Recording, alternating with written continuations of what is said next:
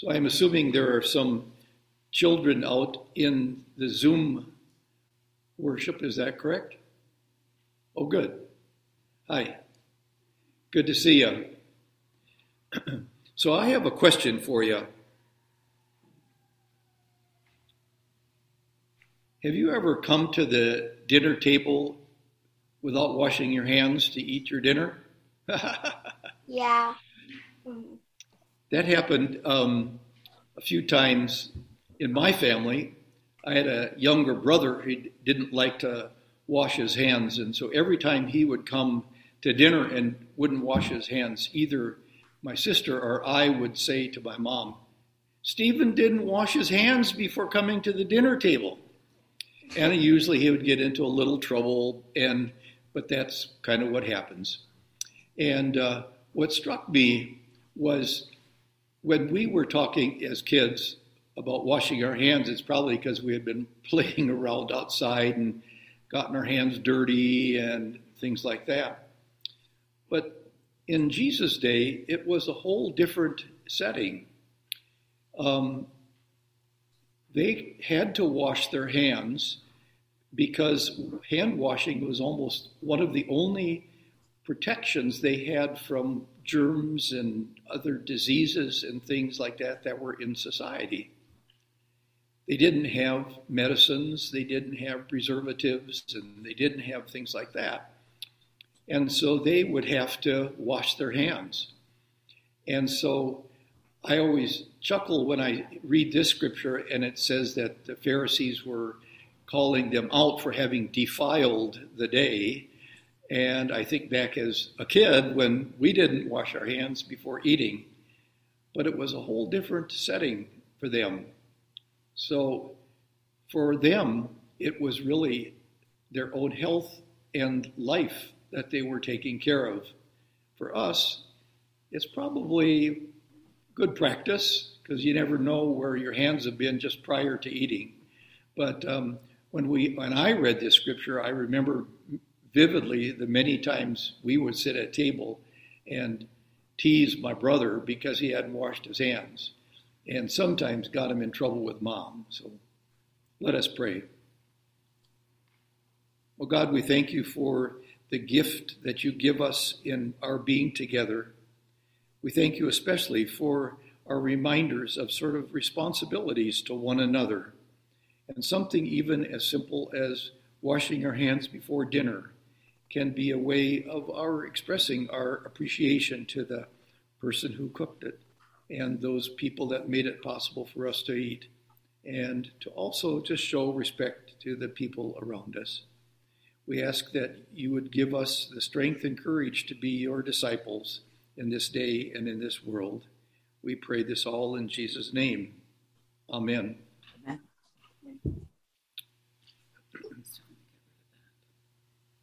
Oh.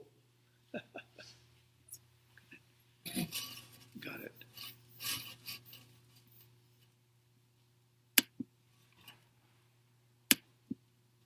Okay. Thank you. The technology of worship these days.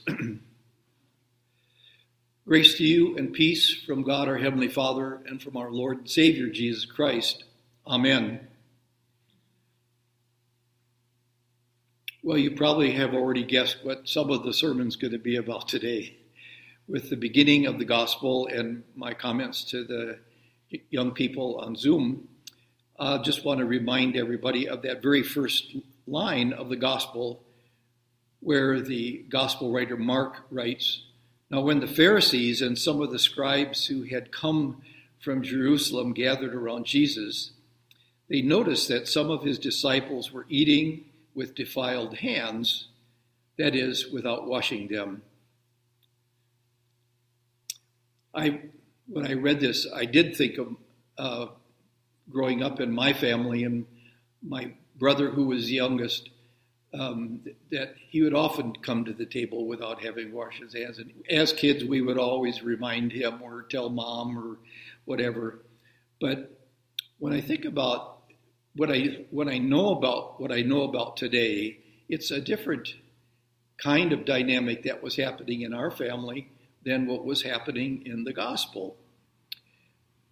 I mentioned a couple of weeks ago about how, or I guess it was last week, how the church year is divided into two parts.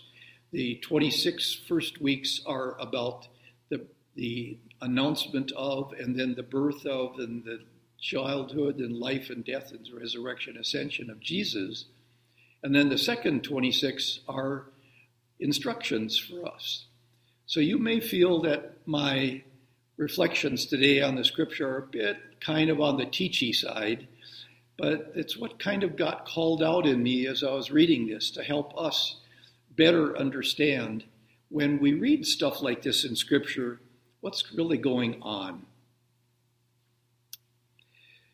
There were many times when I was in seminary that when I was studying both Hebrew and Greek, that I really thought this is a gigantic waste of time.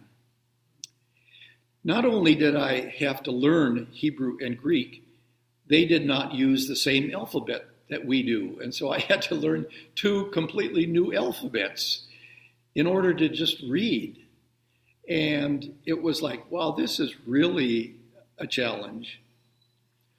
But one of the things that surfaced out of that is that I discovered some misconceptions that I had, and that maybe people who were translating the scriptures way back in the 16th and 17th century were also uncertain about.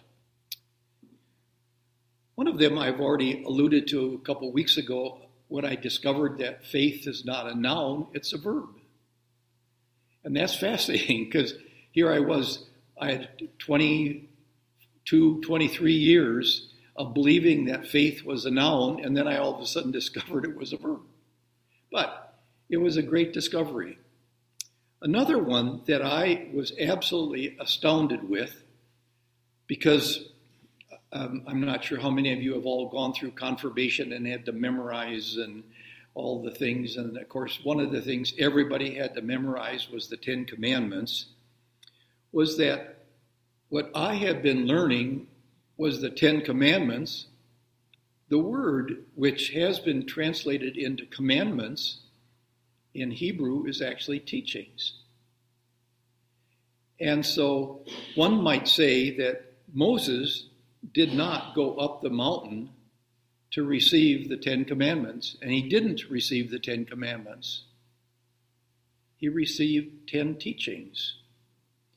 And when I started thinking about that, I thought, wow, imagine when I was an 8th grader and 9th grader in confirmation, how different that would have been to have the pastor talk to me about these are teachings that God gave Moses so that the people would be, more connected to God and more be able to relate to one another. And I thought, wow, 10 teachings. And then I started reading them differently. In fact, I think, again, if you did confirmation in the Lutheran tradition, you had to learn the Luther's sort of small catechism, which starts out, thou shalt not, and then he, every time, so it's like there was a real legalism about it. But one of the things that I was really appreciative of was that when I started learning about what was happening in the time that the 10 teachings were given to the people, they were going to be needing them really severely. They had been living in culture, in society in Egypt, which was actually quite a well-developed society. And so there was a lot of built-in things that was good for them. And kind of like basic sanitation and how to prepare food and how to keep food and stuff like that. And here they are now out in the desert. They're going to be there for 40 years. And they probably never ever learned how to be in the desert for 40 years because they had always lived in a community. They needed to figure out how to stay healthy.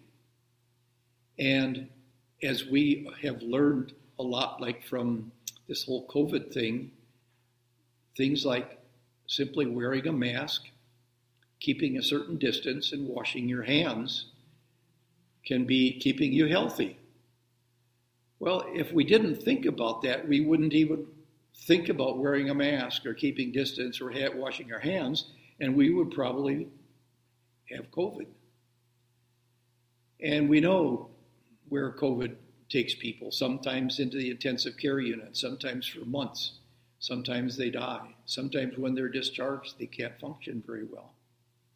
So here is the teachings that come, and the people were beginning to learn how to be in this desert setting because they needed to.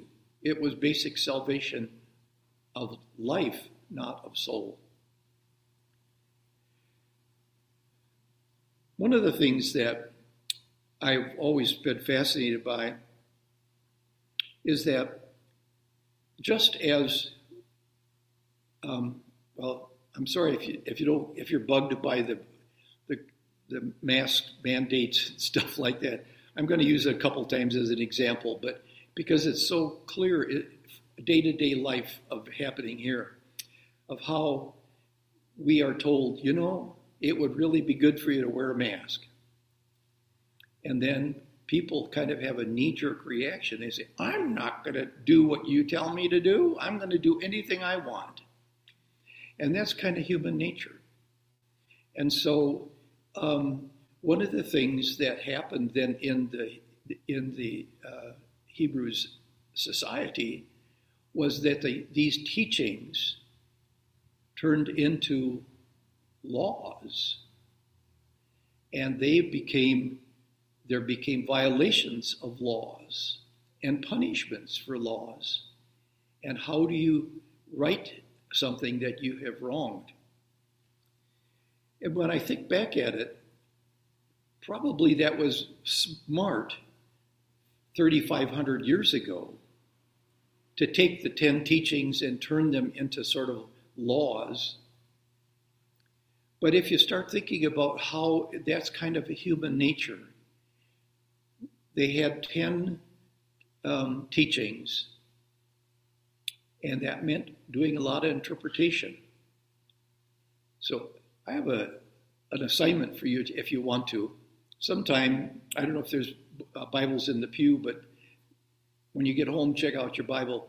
Go to the Exodus and notice how much of a page the actual 10 Commandments fill. Half a page. Then look into Leviticus, which is the book that follows the Exodus. And Leviticus then is the statement of all of the laws and regulations and the punishments that come from, if you saw the teachings as law that had to be followed, 32 pages of laws and punishments and ways to get back into good graces. And it's sort of human nature took over.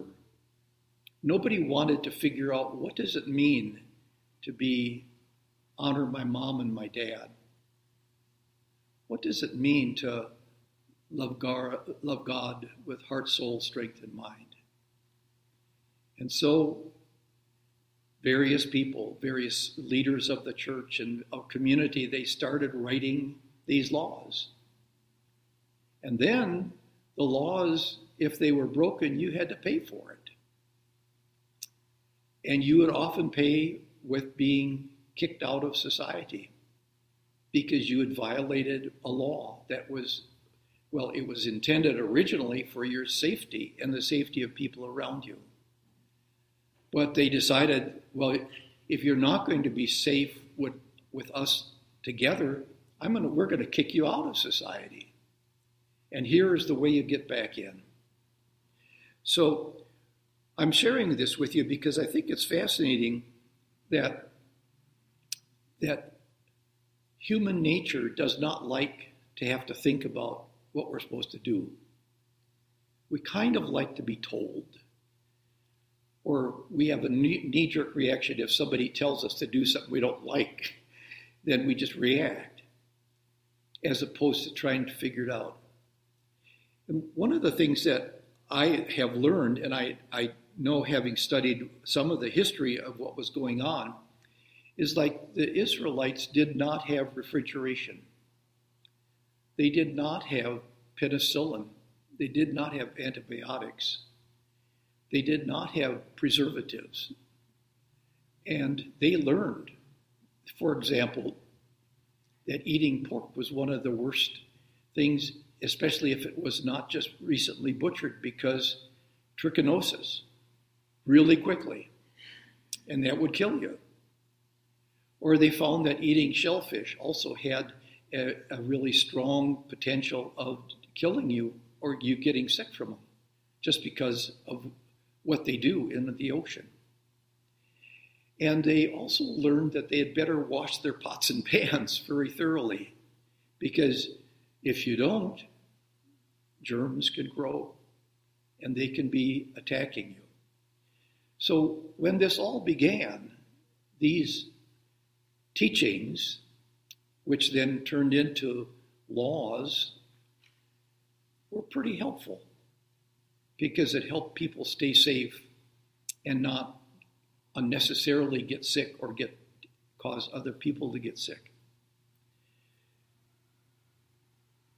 But that's part of human nature's that I sometimes am frustrated with, is that we find it so easy to say, tell me what I'm supposed to do and I'll do it, as opposed to saying, well, let me think about it and I'll figure out how it would be best for me to do it.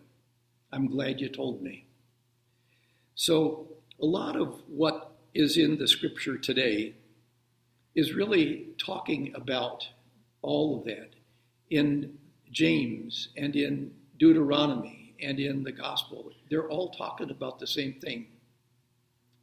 They're talking about having one's actions be a reflection of your belief and love of God.